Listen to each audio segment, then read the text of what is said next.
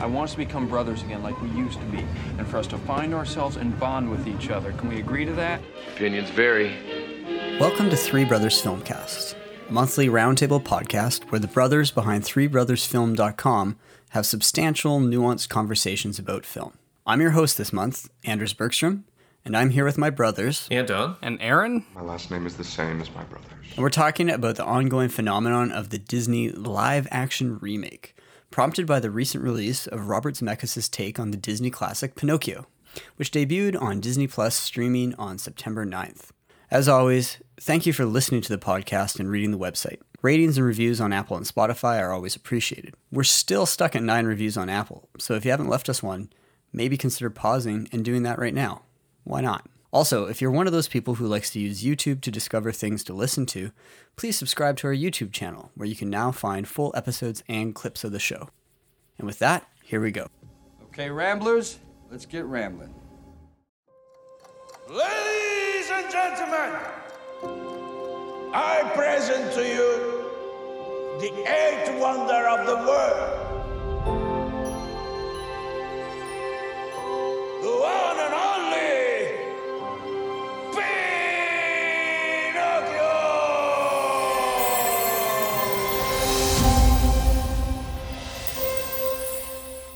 Hello, Pops. Jumping jeepers. An almost real boy. It's no surprise that Disney keeps going back to their large and immensely popular roster of animated films from the last century to mine the deep affection that now generations of people have for those stories and characters.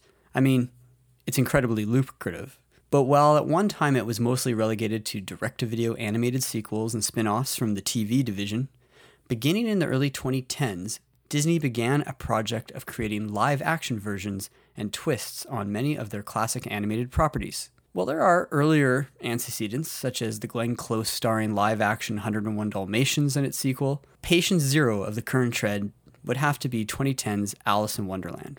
While that film was a sequel, not a remake per se, it pioneered many of the elements that would become de rigueur in their practice. It had a named director, in this case Tim Burton, and featured well-known actors including Johnny Depp, Helena Bonham Carter, and Anne Hathaway.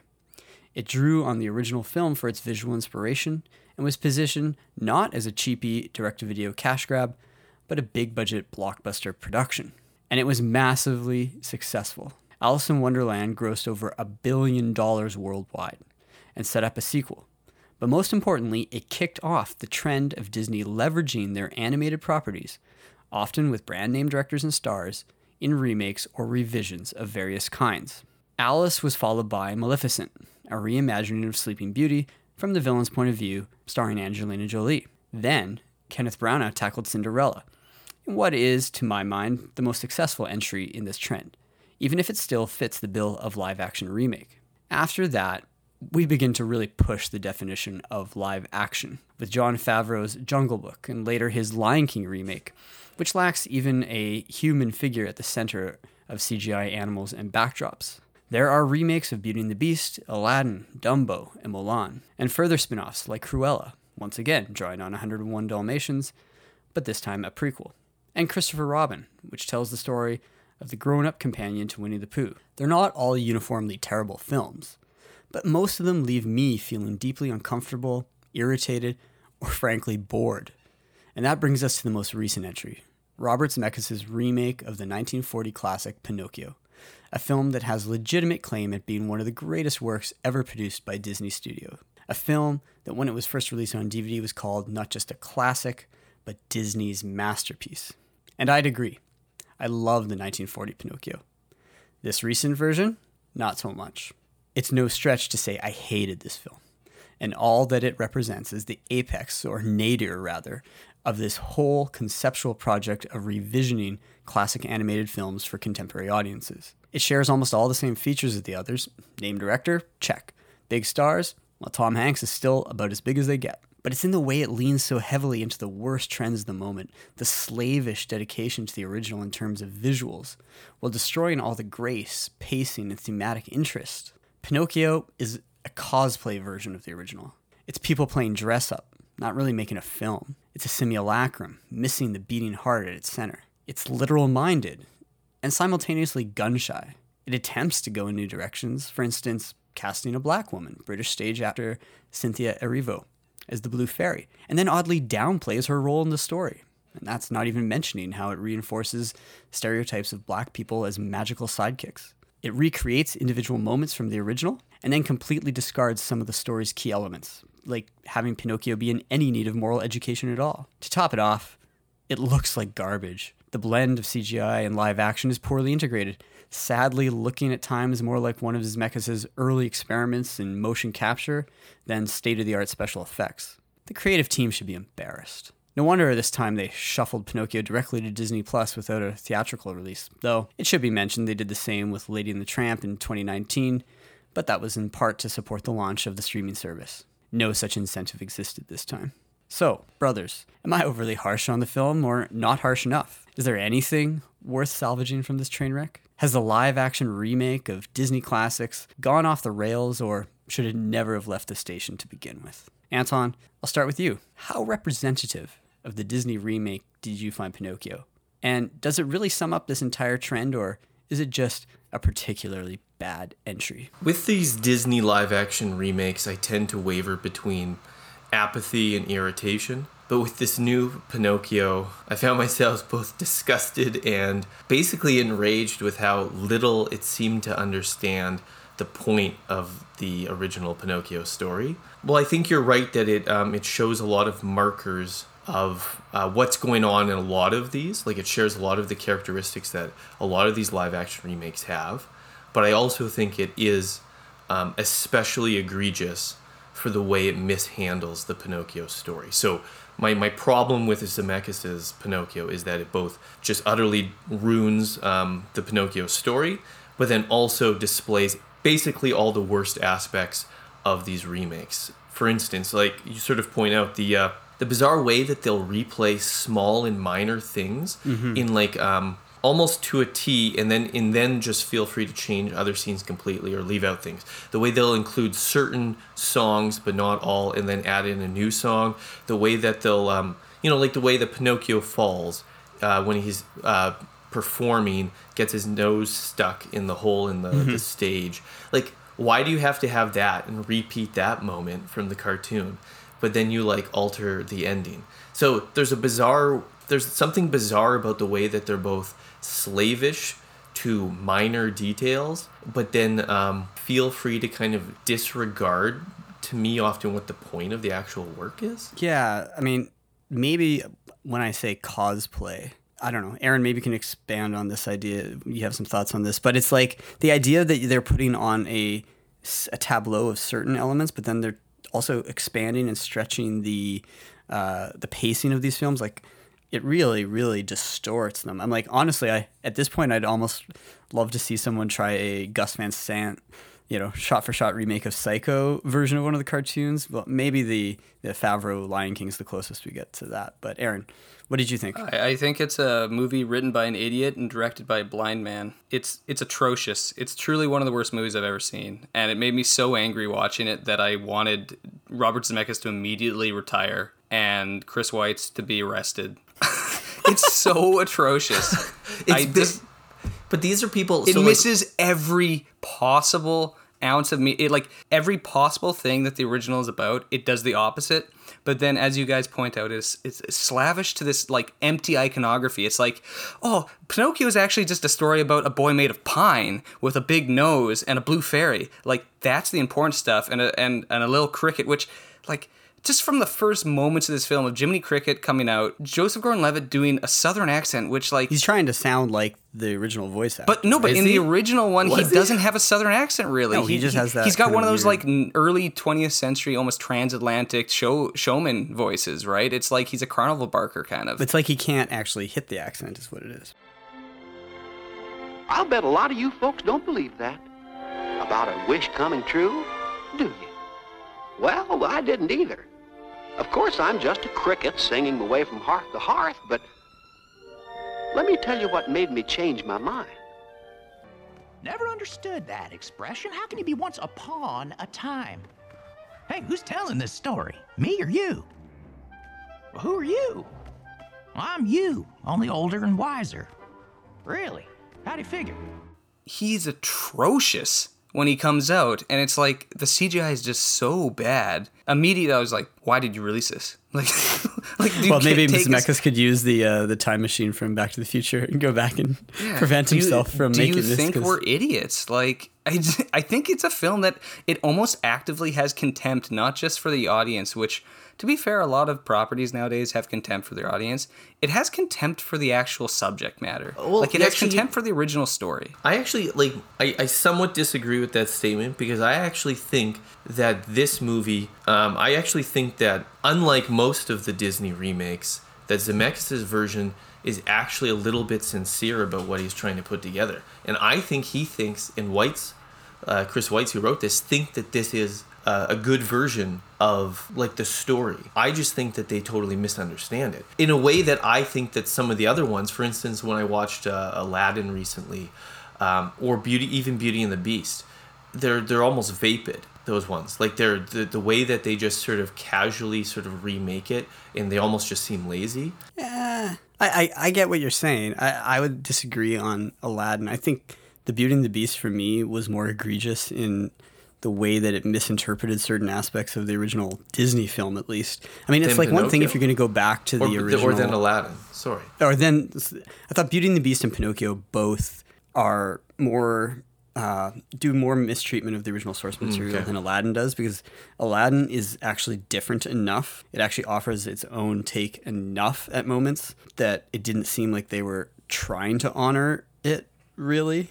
Yeah, but it's just lazy and overstuffed. Like Beauty and the Beast and Pinocchio both have moments where you're like, I think you missed the point of the original Disney film and why people found it so beloved, at the same time that you're insisting on these little details. So to return to Aaron's comment that the film has contempt for its audience, but I would actually disagree to some degree in that I actually think that it thinks it's giving the audiences what they want. It's not that it had contempt because of the story. It has contempt because it's such a piece of shit product. Finish your CGI. Actually make scenes look like they're made this decade. As in care for your audience quality. Pay actual. It's like, I know you think that children's movies are slop, that you can just put a bunch of 4-year-old dummies in front of and their parents can go do things while they're not paying attention. It's that kind of attitude. Of course the storytellers think that they're probably trying to make some kind of meaningful story. It's not like Zemeckis is a callous person. So as far as I think he's probably overly earnest in his filmmaking, and that's what some of his shortcomings come from. It's like, why would you put this out? Yeah, well, this movie's not done. Here? It's not done. Well, that's a question, right? But maybe even the bigger question is, why do people keep watching this? I mean, we watched it in part because I thought it'd be an interesting conversation. I've seen some, but not all of the Disney live action films, and I always consistently, like I said in the keynote, I leave with this at best a sense of unease about the way that we're trading on iconography. I mean, this is more than Easter eggs or sequels. This is literally films that are ostensibly for adults to share with their children, I think. Yeah. But to literally repeat beat for beat the key things. I mean, why not just go back and watch the original animated film, right? Why make something new only to make money? But two, there's this idea though that at times that you have to update the story to contemporary social mores, and that can be done, but you can't do both at the same time, right? I'm actually much more interested, for instance, in now contrasting. It's not a Disney film, but Guillermo del Toro has another Pinocchio coming out at Christmas time for Netflix that is going back to Collodi's original story and trying something different, right? So it'll be really interesting to see how that you can go back to the source material, but they're not they're not doing that. So the source material for these movies is not Collodi's Pinocchio. It's not the Grimm's fairy tales. The source for these movies is the original animated Disney. Right. And what these films are doing as a project, I think cosplay is a good metaphor for aspects of it. The way it seems to be an Unreal remake, right? But it also indulges is this its own the thing, or is this something that's more about? So I think the other aspect of cosplay, and I'm not trying to insult cosplayers here. If we have any listeners, but there is a sense in which the cosplayer is attempting to enter into and take part in, right? It's it's participatory in the thing that they love, in the film that they love. And I think that that's part of what's going on in these. The way that I think they're often framed as parents. So it's fan fiction. It's fan fiction. It's parents who watched these when they were kids and they want to re-experience the original, but you can't re-experience the original. So we're giving you a new updated version to re-experience. But then I think the other thing it reminds me of is like when they at Christmas time sometimes have like these Sound of Music. They have these Sound of Music like TV specials or something like that. And that's kind of what these feel like to me, where it's like it want to hit a bunch of the same beats enough that the audience who knows the original is like, oh yeah, like they're still doing Pinocchio. But then at the same time it has to do something a little bit different. But then it also shows Disney's deep uncertainty about like their catalog, where they both want to have their cake and eat it too. They want to think that there's problematic aspects of their past material, but then they also still want to make money off of it, so they want to update it. So to me, it symbolizes everything that's wrong with Disney right now. And I just ultimately kind of wish these movies didn't exist. It's not that like at the end of the day I'm just like I just don't want these to be made. Yeah, there's literally nothing Bennett like gained.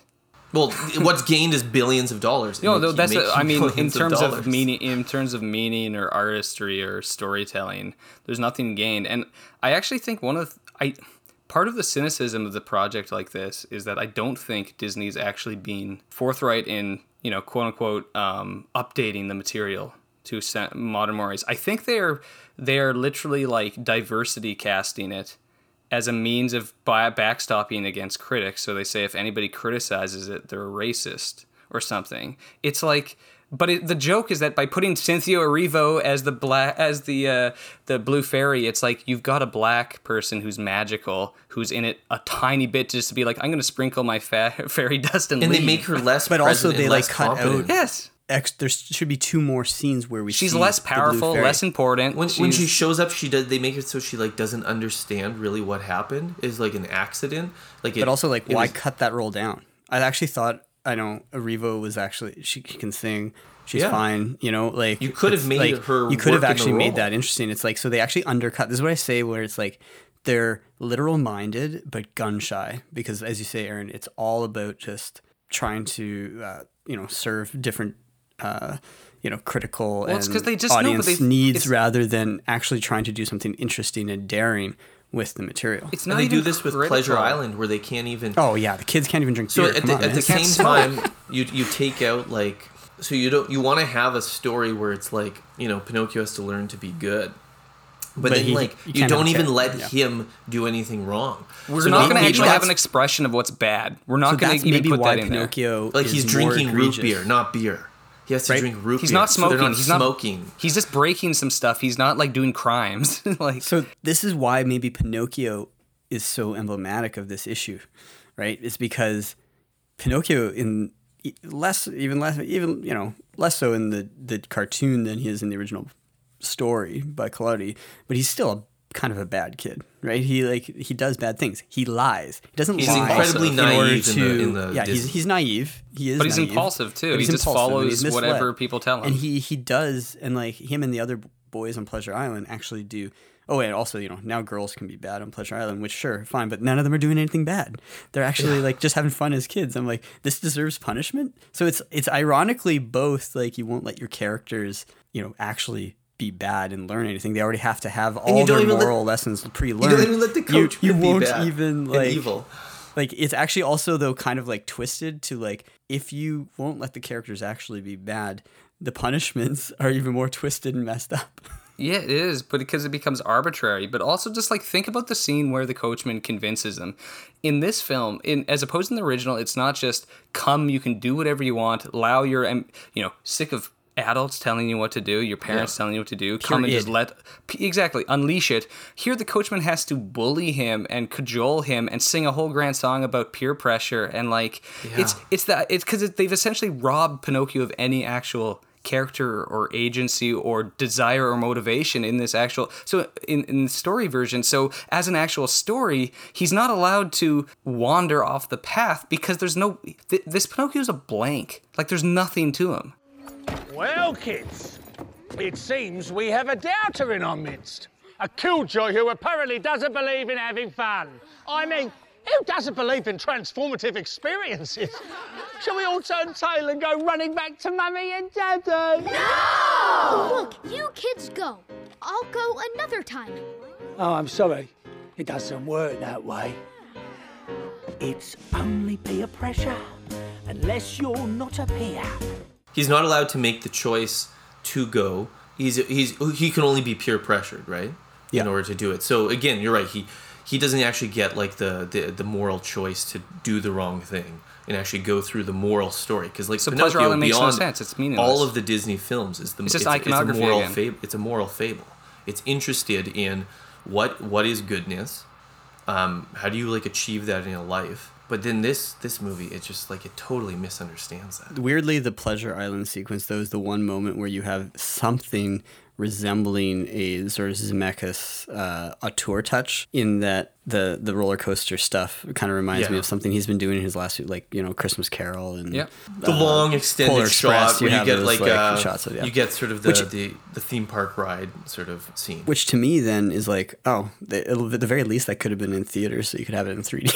Right? Like, come on. Like, there's just literally like nothing here. If I had to pay more money for this, I would have been like... People who made fun of Tom Hanks for Elvis, they should apologize, because this is way worse. No, wait. Tom Hanks is pretty bad in this movie. What I'm saying is that people who said he was bad in Elvis, it's like, you ain't seen nothing yet. You know, like, Elvis is at least a interesting and eccentric role. This is just bland and nothing. Like, he's so bad in the first. Like, I thought there was something wrong with like my sound mix on my TV, because I was like, I can't hear anything that Geppetto's saying in this like song, where he's not really singing. He's kind of like whispering it, and with his fake Italian accent, it's just like you can't. It's like inaudible, and he's just like, oh, Pinocchio, and it's like, what's going on? I may never find this vision in my mind. Memory may hold the key.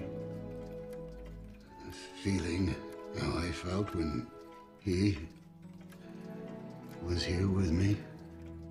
Well, I think it might be worthwhile pointing out just some of the ways that this movie actually missteps on, like, in terms of relation to the original and the meaning of the actual work, because we've talked about it misses the meaning, but like, let's expand upon that. Yeah. The ending of this movie, in the final scene, has Jiminy Cricket be like, he was a real boy all the time because he was real inside.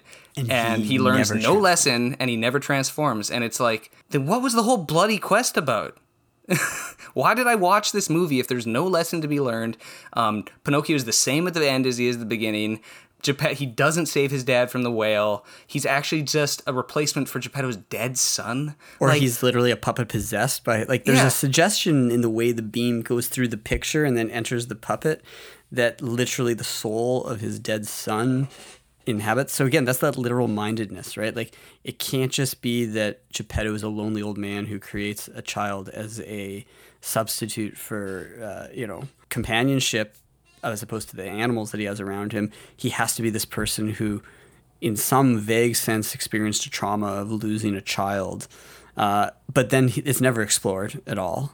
It's just like, so it's actually cheapens that. In doing that, that also it displays these Disney live action remakes. They often do sort of like a fill in the blank.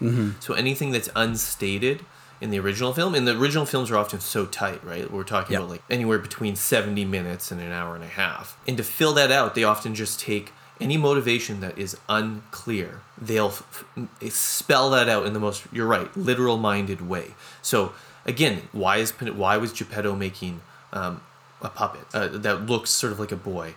And so they have to literally create this sort of backstory to fill in any ambiguities and be like, well, he had a family, he had a son, and the son died, so thereby he wants it. So it telegraphs all the emotions and puts them in a nice little box rather than keeping it unclear. Because I've always thought, looking back, I actually rewatched the original Pinocchio before I saw the new one, so the contrast was heightened. But in the original one thing that I was struck by was that Geppetto is he's not like a great father. He loves his boy, but he's very foolish. And you get the sense that when watching the movie on a, for a second, a third, a fourth time, you start to wonder, like, why doesn't Geppetto have a family? Is he just sort of like this foolish sort of toy maker, and he just was never able to have a wife and like things like that, and so he just plays with his little toys, and he, and then when he actually has this this toy boy, the wooden boy, like he foolishly just sends him out on the second day to go to school without any sense that maybe he should like take him there. Because that's just what you do. That's what you should do, but then also like he's just silly about it. But this has to turn everything into these sort of. Not only does it give it sort of like this traumatic background, but they use that as as the shortcut to try to elicit more emotion, and then at the same time it actually just cheapens everything, and they don't earn the real emotion. Right, because if you're gonna the original Pinocchio has so much emotion. If you're gonna introduce those kinds of elements, you have to do something with it. Instead, it's dropped in as like lore, if I could say that, as opposed to actual character building. Because character is simply now accumulation of lore. It is not actually a development or a overcoming of circumstance and challenge and things like that, right? Yeah. Or it's not embodied in what we do, but rather what has happened to us and these kind of like it's just. So, like, to me, the worst thing was when I got to that ending, Aaron, that you mentioned, and it's like, oh, actually. So, in the end, Pinocchio did prove himself brave, honest, and unselfish.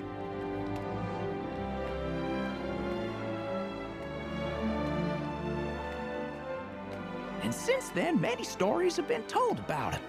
People say he was transformed into an honest-to-goodness real boy. Did that actually happen? Who knows? But I do know one thing for sure. In his heart, Pinocchio is as real as any real boy could ever be. Oh my goodness, the sapping of the magic, I don't understand why that choice. I wanted to go through the screen and enter into the Who Framed Roger Rabbit world and dump Jiminy Cricket in the goo and just melt him. Then I'll try him, convict him, and execute him.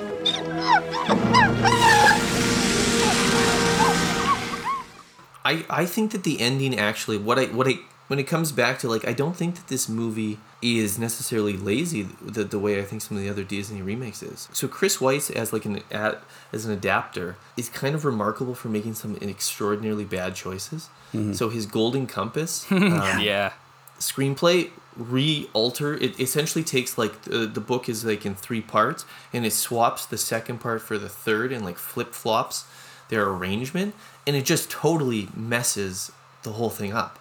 And it's both ambitious, but it's like astonishing for how bad like that ambitious choice was. And to me, like in this Pinocchio, it's like they think that they're getting at the heart of the story. Like I actually think that Zemeckis and Weitz think that they're getting at the heart of the story. And the problem is that they totally misunderstand it. Pinocchio becomes a real boy through action and agency, through doing the things he needs to do. And they totally misunderstand this, and they think that reality is an inward, innate thing.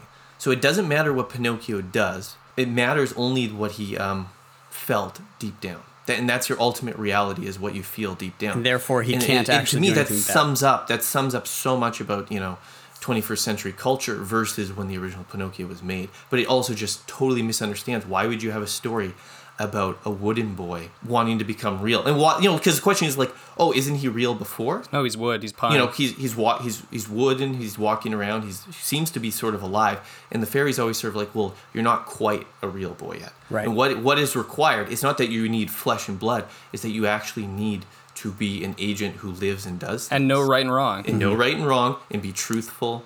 And doing good things actually makes you more real. The boys become less real. They become the donkeys. Become animals, yeah. On the pleasure island. The stupid little boys, as the coachman says, and that they cut out that line.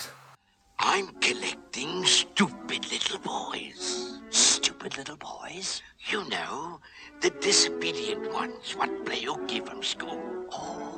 That's through their action and their age, and so that is the inside becoming out in that sense. I mean, in a way that's the ending also in the original with Pinocchio. It's the things that he has built up on the inside then are reflected on the outward reality because of what he's learned over the course of this adventure. And he learns. Exactly, You're right. he learns. But so the two things that I found like kind of summed up this movie for me, be like before the ending and before, you know, we haven't even touched on Monstro being like a sea monster and not a whale, and Geppetto not being stuck in there like Jonah, so there's no need to rescue Papa from the whale. There's no this descent into the depth of... There's no Belly of the Beast. You've lost an archetype. opportunity to have mythic depth in the story. So it's the addition of an original character, the Fabiana, the puppeteer who's got the crooked leg. Yeah, and so she has the played puppets by dance for her. Kian Lamea plays her, and so she uses her little ballerina puppet and kind of befriends Pinocchio, and then through the puppet,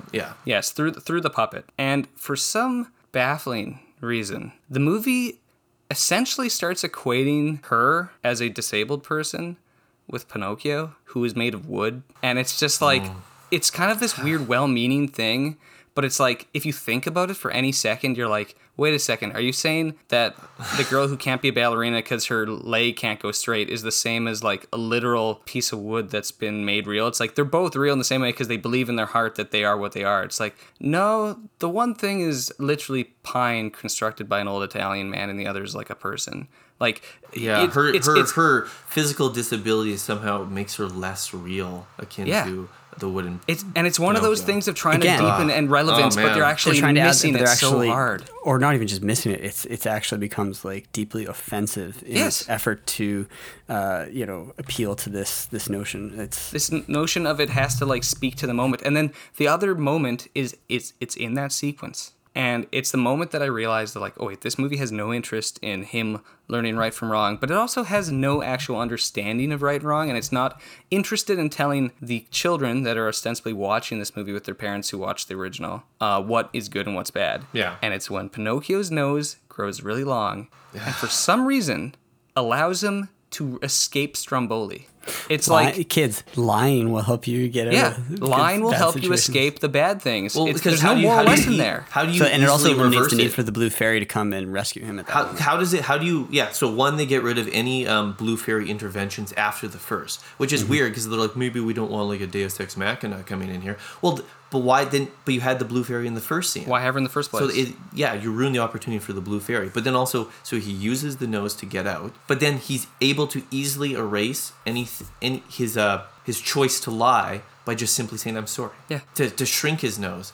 And to me, like, that was just like, wow. Like, talk about like the thinning down of sort of like right and wrong to like, oh, I don't even believe that we actually believe that. It's like in a fake society, I'm sorry. But it's the fake I'm sorry. It's the fake I'm sorry.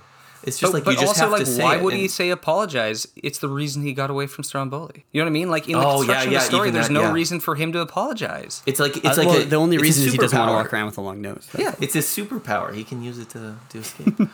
The movie's like, oh man, I hate thought that I watched this movie. I just hate it. I'm sorry, regret Aaron. it so much. But then and then tries to have a moment, right? Like to speak to like difference, and they throw him out of the classroom. Like it's just very quick, but they sort of throw him out and be like, "There's no wooden boys in here." And you're like, the weird thing is that you're like, again, it's getting at like it doesn't seem to understand that like Pinocchio is a bizarre world where there's a fox and a cat who walk around and no one comments on that. I will and they say, just seem to be part of the world. I did want to say that Keegan-Michael Key as Honest John is the best part of the movie. I thought his voice work was quite good. What I didn't like was that the animation of him was overdone. Something about like they overdid his like teeth in his fox, so it's almost hard to watch his fingers and his teeth. They're like there's too much animation going on, like the movements. But his actual voice work was nice. Well, quite the scholar, I see. A man of letters. I presume you're on your way to lecture at the Science Academy? No, I'm going to school so I can learn a bunch of stuff to be a real boy and make my father proud. A real boy? Why on earth would you want to be real when you can be famous? It's a weird comment to make, but because I can't back it up and it's very technical, but like I almost feel like he was animated at like a high frame rate and then plopped in a movie at a normal frame rate, because he looks like something out of a 60 frames video game or something, or even like a James Cameron or The Hobbit or something. Like there's some weird texture and the presentation of those graphics within the world is constructed, and even compared to the other CGI, because the CGI is like better, you know, like in terms of realism than the other CGI in the movie. Yeah, for Honest I John. thought him and Gideon were the best, probably the best done. But it's weird. It doesn't sit. You're right. It's better, but it doesn't fit with what's around it. And especially like as you like, nobody notices that it's a farm. Well, it's just the sort of thing where like walking if you're gonna have people comment on sort of like the wooden puppet and you're different, get out of here. It's weird that you're like, you just don't, you're essentially what you're doing is you're ignoring the fact that this is like a fairy tale. I get what they're trying to do there. They do, again, they do it in a little gesture to try to sort of have this gesture of sort of comments on difference and how we treat people, but then they don't really invest in that to any proper extent. But then it also just it gets away from this whole idea that this is like a fairy tale world, and there's an island that's rumored, you know, the coachman takes people there, and there's a giant whale that attacks ships just off, and like none of this really makes sense. And Pinocchio and the cricket can breathe underwater. I guess Pinocchio's wooden in the animated, but like Jiminy Cricket can breathe underwater. It's a fairy tale. It's not supposed to be real in that sense. And they actually rob some of the other characters then of their sort of fairy tale mythic evil. Say like Stromboli is not actually as like greedy and no, they just like, make him a bad. drunk. They make him a drunk, not a willful exploiter. And I actually thought that was fascinating, because one thing when I was rewatching was that Stromboli in the old one, I was like, whoa, what a fearsome idea of like the showman who like exploits their performers. Yeah, you lose, you know, because you know last fall we were really into like the Nightmare Alley, the old and the new one and stuff like that idea of show business and the like greed and manipulation of others, and Pinocchio would have an opportunity for that, but they didn't do anything with it. In the seaside pub, when in the cartoon, when Honest John is chatting with the coachman, and the coachman kind of like morphs in a moment into like the devil, like his face is just like so terrifying, it scares you as a kid, you like jump back. Pleasure Island! But the law! Suppose they... No, there's no risk. They never come back as boys. But that's what you can do in animation, that the whole... So but I want the to actually coachman's say, so like, evil, right? In that one, he's so evil, and here he's just like whereas a guy here who like convinces Luke you Evans, with the song him, and dance. you know, he's kind of reprising his Gaston from Beauty and the Beast a little bit. Who again, you know, he's pretty good in Beauty and the Beast, but yeah, I like Luke Evans just generally. But but like miscast. It gets at the limitations of this quote live action. And like you actually lose some of the charm and the expressiveness and the artistry of those Disney. So like little moments like that you note in the original Pinocchio are what pushes that film, you know, over the top in terms of like entering into like it's more than just a fairy tale. It's like Disney was putting our dreams up on the screen, our nightmares too, right? And he was allowed to do that. Like think even like the original Snow White and like the forest scene and stuff like that. Like there's a darkness to some of those films that just you couldn't do now. The queen and yet kicks the skeleton that she's been like starving in her dungeon. Like there's just like moments there that are terrifying for little kids. They sanitize these ones. Are there any you know, what do you think are the best bits in these? Like we mentioned how bad this is, but I mentioned that, you know, I didn't mind Luke Evans in Beauty and the Beast, even though I didn't really like that film and its take on the Disney classic from the Renaissance era. But what are some of the best Disney? Anton, I followed up on and watched Cinderella based on your recommendation. I think that's easily the best one that I've seen, in part because it is not trying to do, I mean, it does. It has like, it kind of gestures to like the talking mice and the like things like that, but it isn't as a beat for beat remake, and it avoids some of the more egregious sort of cosplay elements in that sense. So what I think that the Cinderella is far and away the best of the live action remakes, and I think it's the only one that rivals or perhaps is even better than the original.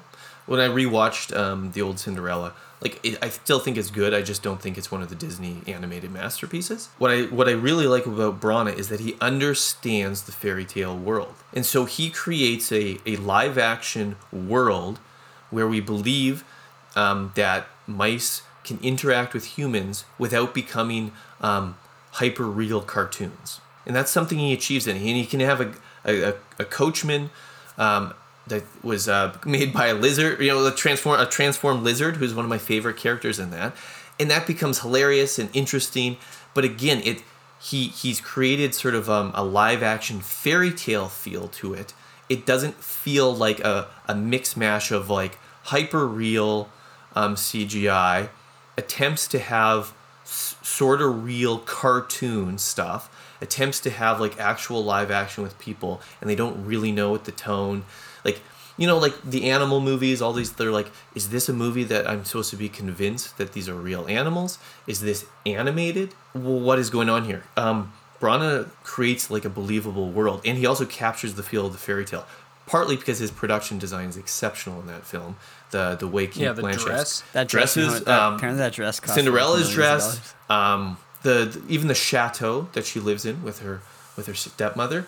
And Branagh respects, I mean, this is coming from someone who's dealt with Shakespeare, so he understands how to deal with subject matter, how to update it as you will, but updating in the sense of how do you speak to a contemporary audience in order to revitalize the power of the original, not because you think that there's deficiencies in the original that have to be corrected. Yeah, and that's so a to good me, point. it's still like Cinderella. Shakespeare It gets that adaptation Cinderella's about patience. for stage, a new staging of a Shakespeare play than it is like, yeah. I would agree with that, and it doesn't as you alter pointed what out, Cinderella's consistent about. tonal consistency. Consistently, he gets a similar kind of feel from his actors and that kind of thing. Yeah, I would. Cinderella's about patient endurance, and this is not like a common theme we have today. And he had the guts to actually still make the fairy tale about that patient endurance of suffering. Yeah, about that. Cinderella doesn't fight back ever. She wins out in the end because of her goodness that she lives out each day. Kindness and courage is what the lesson is. But like, I mean, going back to the beginning of these remakes, like, I hated Alice in Wonderland with like Johnny Depp. Like, ugly movie. It's in my mind. It stays there as one of those movies where you're watching. I saw it at the theater. I think it was in Thailand. I saw it in theaters, but like I just remember like, you know, like you almost have an out of body experience at some point in like a really bad movie at a movie theater, and you start to be like, why am I here? Like, what am I watching? Is this actually this bad? Like, what's going on? Did either of you see the Tim Burton's Dumbo? I did not, and I was curious. I didn't. Did you? I watched it and it's not good. It's sad. I was hoping It's because got I actually Keaton, think right? Even him doing it has a great circus cast. stuff? Keaton, So- Colin Farrell. Like it's Danny DeVito. It's you know, it's really promising in a lot of those things. Again, playing with the carnivalesque and all that sort of circus stuff. You'd think it'd be expanded, but it ends up going in like really bizarre directions. It has this sort of it's all a negative Disney World kind of like theme park that it ends up going weird. toward. It expands it quite a bit in that sense. Well, the original is different. Dumbo is almost the original is very short. almost It's an like hour 70 long. minutes. Yeah. Yeah. 65 minutes, I think. Well, remember, But, because in the original film, original Disney, right, like the lore is that he spent so much money on Pinocchio and Fantasia that he had to reduce the budgets and the length for Dumbo, and that's why the animation is a drop-off. Because that's one of the other things about the original it looks more like a Pinocchio. long, silly symphony than those earlier features. And I do actually really like the original Dumbo. I know you're not quite as enamored of it. I like it. I don't. I find it very touching. It's perhaps sentimental, but it's also overwhelmingly devastating. The Baby Be Mine sequence. Yeah, and this portrayal of the carnival is the new extremely film shifts the focus quite prominently to the human characters. So. But so the original Pinocchio is so beautifully done too. It has so much love for the craft of filmmaking. Oh man, the craft he of managed to do a tracking in zoom shot with cell animation. It's just like it's truly one of the greatest shots in cinema history. The fact that it's in an animated film and it has that like picture perfect watercolored cell, but then it like. Yeah, it's a perfect cinema fantasy that we're entering into this magical world that is going to allow us to understand ourselves Italian better. Village, yeah. And they care and attention to each of the wooden creations. Yeah. of Japan, Oh man, and which in I the new always love. Pinocchio, they have to make all the like Easter egg. I won't even call them Easter eggs because they're so obvious and ridiculous. Like a Pixar clock and other Disney clocks. See, You're like, so here, I'm just going to go on a little tangent here before I get to the actual answer about which of these live action movies like. But do you not think that there's something deeply ironic and troubling and cynical and kind of disgusting about Disney, the greatest animation studio in the world, essentially saying that we think that there's no value in simply returning to animation and just going back to it, that the story is somehow cannot be left alone because it is not real until we make it either real people or CGI. And it's like, I actually think Walt Disney would be rolling in his grave, like because of this movie. His I frozen feel like he body would have been is just Would be if it wasn't frozen. If his body wasn't exactly. frozen, That's it why I could- said it would could. have. But like he poured. It's so obvious. Like despite yes, Disney's ultimately a business person. He's ultimately an American magnet. That is the thing that is exceptional about him. He's a showman. But he also was an artist, and I think we overstate the other aspects of him, especially when Disneyland starts and the parks, about how much he oversaw those early animated films. Those early anime ones are so beautiful. And Pinocchio was his passion project. It is the one he poured all the resources from the studio into. If Pinocchio had failed, the studio would have collapsed. And honestly, like, if you just take like Snow White, Pinocchio, Fantasia, there would never be any talk of this guy being a crash commercialist, because they are truly some of the most interestingly artistic works ever. Fantasia's a 2-hour experimental movie about classical music for kids. Like, it's some so genuinely ambitious. strange, weird sequences there. But even Pinocchio, it's allowed to be dangerous and scary, and it is enamored with the possibility of what a person can do with paint and 24 frames. Like, it is so enamored of that. And even the fact that, like, they own Pixar. They make animated movies currently. I know they don't make 2D hand-drawn ones anymore, but they still clearly put some passion and care into a movie like Frozen or into the Pixar movies. And I can't help but, like, think that the artists who work on those movies see the way that Disney casually just like steps on their painting, like steps on the beauty and work of these actual artists, these animation artists, for a crass buck, and is like, yeah, nothing's sacred for this company. Like, I'm waiting for when they start doing live action versions of those movies. You know, you have to have a live action Frozen and a live action Encanto. Well, they basically did a live action Buzz Lightyear, basically, right? Like, they already can't help themselves from doing one level of reality to one level of reality. Right? And no, but it's just like, do they not realize the thing that they make? Like, kill the golden, you know, it's killing the hen, the goose that lays the golden egg. It's like, you are known for your beautiful animation. Why do you have such contempt for it? Well, this is the epitome of being stuck in franchise world. So they cannot conceive of anything beyond what they already own. And so the goal isn't to do anything new anymore. The goal is simply to repurpose and use the content. Repurpose and reuse the content. And they will keep doing this until it becomes unprofitable, which is part of the reason why I get so annoyed by these live action remakes, by how they make billions of dollars. Because my thing is just that at the end of the day, like, if you want to enjoy watching Aladdin or The Jungle Book, like, I thought The Jungle Book was passable. I thought Beauty and the Beast was passable. What I mean is that, like, I'm not fixated and really bothered by those films.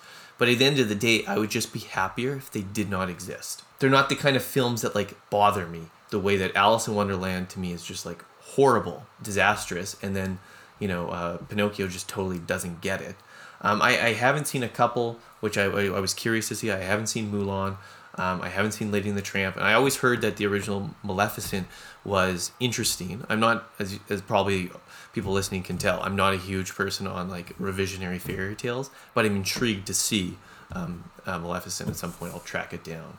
Cruella, I also heard, was kind of interesting. At least the costumes. Yes, the Simpsons have come a long way since an old drunk made humans out of his rabbit characters to pay off his gambling debts. Who knows what adventures they'll have between now and the time the show becomes unprofitable. But what I don't get is I actually think one of the weirdest things is the Lion King and in the Jungle Book. I just think that they're strange conceptually. Like, I can't understand what they are, because it's like, what we've arrived at the stage where, like, the CGI animated to look real is, like, more real than real things. Like, that is what we think realness is. It's a very weird thing, because you're like, is this an animated movie? Like, these things are singing? The Lion King, so I think I'm the only one of us who saw it. So the Lion King is one of those, it's a soulless remake, but, like, there's nothing wrong with it because it's literally identical. Like, is it the most identical? It is. No, it's not just identical. It's shot for shot. So it's like the Gus Van Sant Psycho. Yes, it's like the Gus Van Sant. It literally is just like the opening sequence, Circle of Life, you know, one of the all-time great musical sequences. Yeah. Is shot for shot. Each camera angle is identical. And so what it actually, like, you know, it's different voices and different animation, but that's really it. And so my approach to it was like, the movie only is affecting in how it plays on our affection for the original. and it does not stand on its own at all. And it does not make sense to have hyper-realistic animation for a musical. So what I'm left with thinking is that it's essentially a reskin for like a video game where you get... No, but like, so I'm notorious for this. I buy HD remasters or I buy the 4K upgrade. Like, I love Halo. And I bought the anniversary editions and the Master Chief Collection because I wanted the upgraded graphics at 60 frames on my Xbox One of Halo 2, my favorite game ever. And so maybe this is the reference point to somewhat understand this phenomenon, because video games have been doing that all the way back to playing Super Mario All-Stars, updating the original 8-bit to 16-bit. Yep. I'm getting that right? Yeah, so it's just it's like a special edition, but it's not actually its own thing. On a semiotics level, then it becomes like, so it's not even a thing in of itself. It's merely a sign pointing to something else. And the only meaning it holds is... It is truly a simulacrum in the Baudrillardian sense. Yeah, in which so the only thing it is its referentialness is the only value it holds, right? Map and the territory, or both. So how does... Okay, yeah. But it's not like bad. It's like they all know what they're doing, and Donald Glover is a good singer and stuff. Like, and they're making live action Lion King 2, Mufasa, directed by Barry Academy. Are they redoing Are they redoing the animated one? No, I don't know. It's going to be directed by Barry Jenkins, who made Moonlight. What? Oh, Barry Jenkins, what's going on, man? I mean, he's on Twitter too much. That's the problem. They're doing Aladdin 2 again. Like there was animated Aladdin 2 and I hope it's Return of Jafar. Yeah, Return of Jafar is not that bad, and the third Aladdin movie brings back Robin Williams' genie, and I was like, oh, like my boys were watching that the third Aladdin, so it was like Disney Toons directed a DVD. Or probably VHS. So we know at the that time. Disney, they've got a few that are coming over in the next 2 years that are already announced and have release dates. So Little Mermaid, we don't even get into that. The Twitter discourse right now is deranged. Peter Pan and Wendy in 2023. A Snow White and the Seven Dwarfs film in 2024 from Mark Webb, featuring Rachel Zegler from the new West Side Story, and then Barry Jenkins' Mufasa Lion King. They've announced, but with no release dates, Hercules, Aladdin sequel, Jungle Book sequel, Hunchback. I'm like, oh man, that could be insane. A Cruella sequel, a Tinkerbell movie, Sword in the Stone, Robin Hood, Bambi. What? Everything? Yeah, Bambi, the Aristocats, and we're going all the way to remaking 2002's Lilo and Stitch. So what, you're just making E.T. in Hawaii. But yeah, this is, like I said, there's no end to this in sight. I think we just have to officially all stop watching these movies. Yeah. Like, that's the only option. Yeah. So because the bad reviews are useless. It says we can't ever watch another This one. will be our last podcast. Yeah, like Nope, which we did last time. You just can't look. Just don't look. Don't look. Or the monster will eat you. Like, that's the rule. I don't think they take you if you don't look at it. Look, don't look, don't look. Well, thanks for listening to the podcast, and we hope to have you listen again next month. Take care. Goodbye, Mr. Bond. I bid you farewell.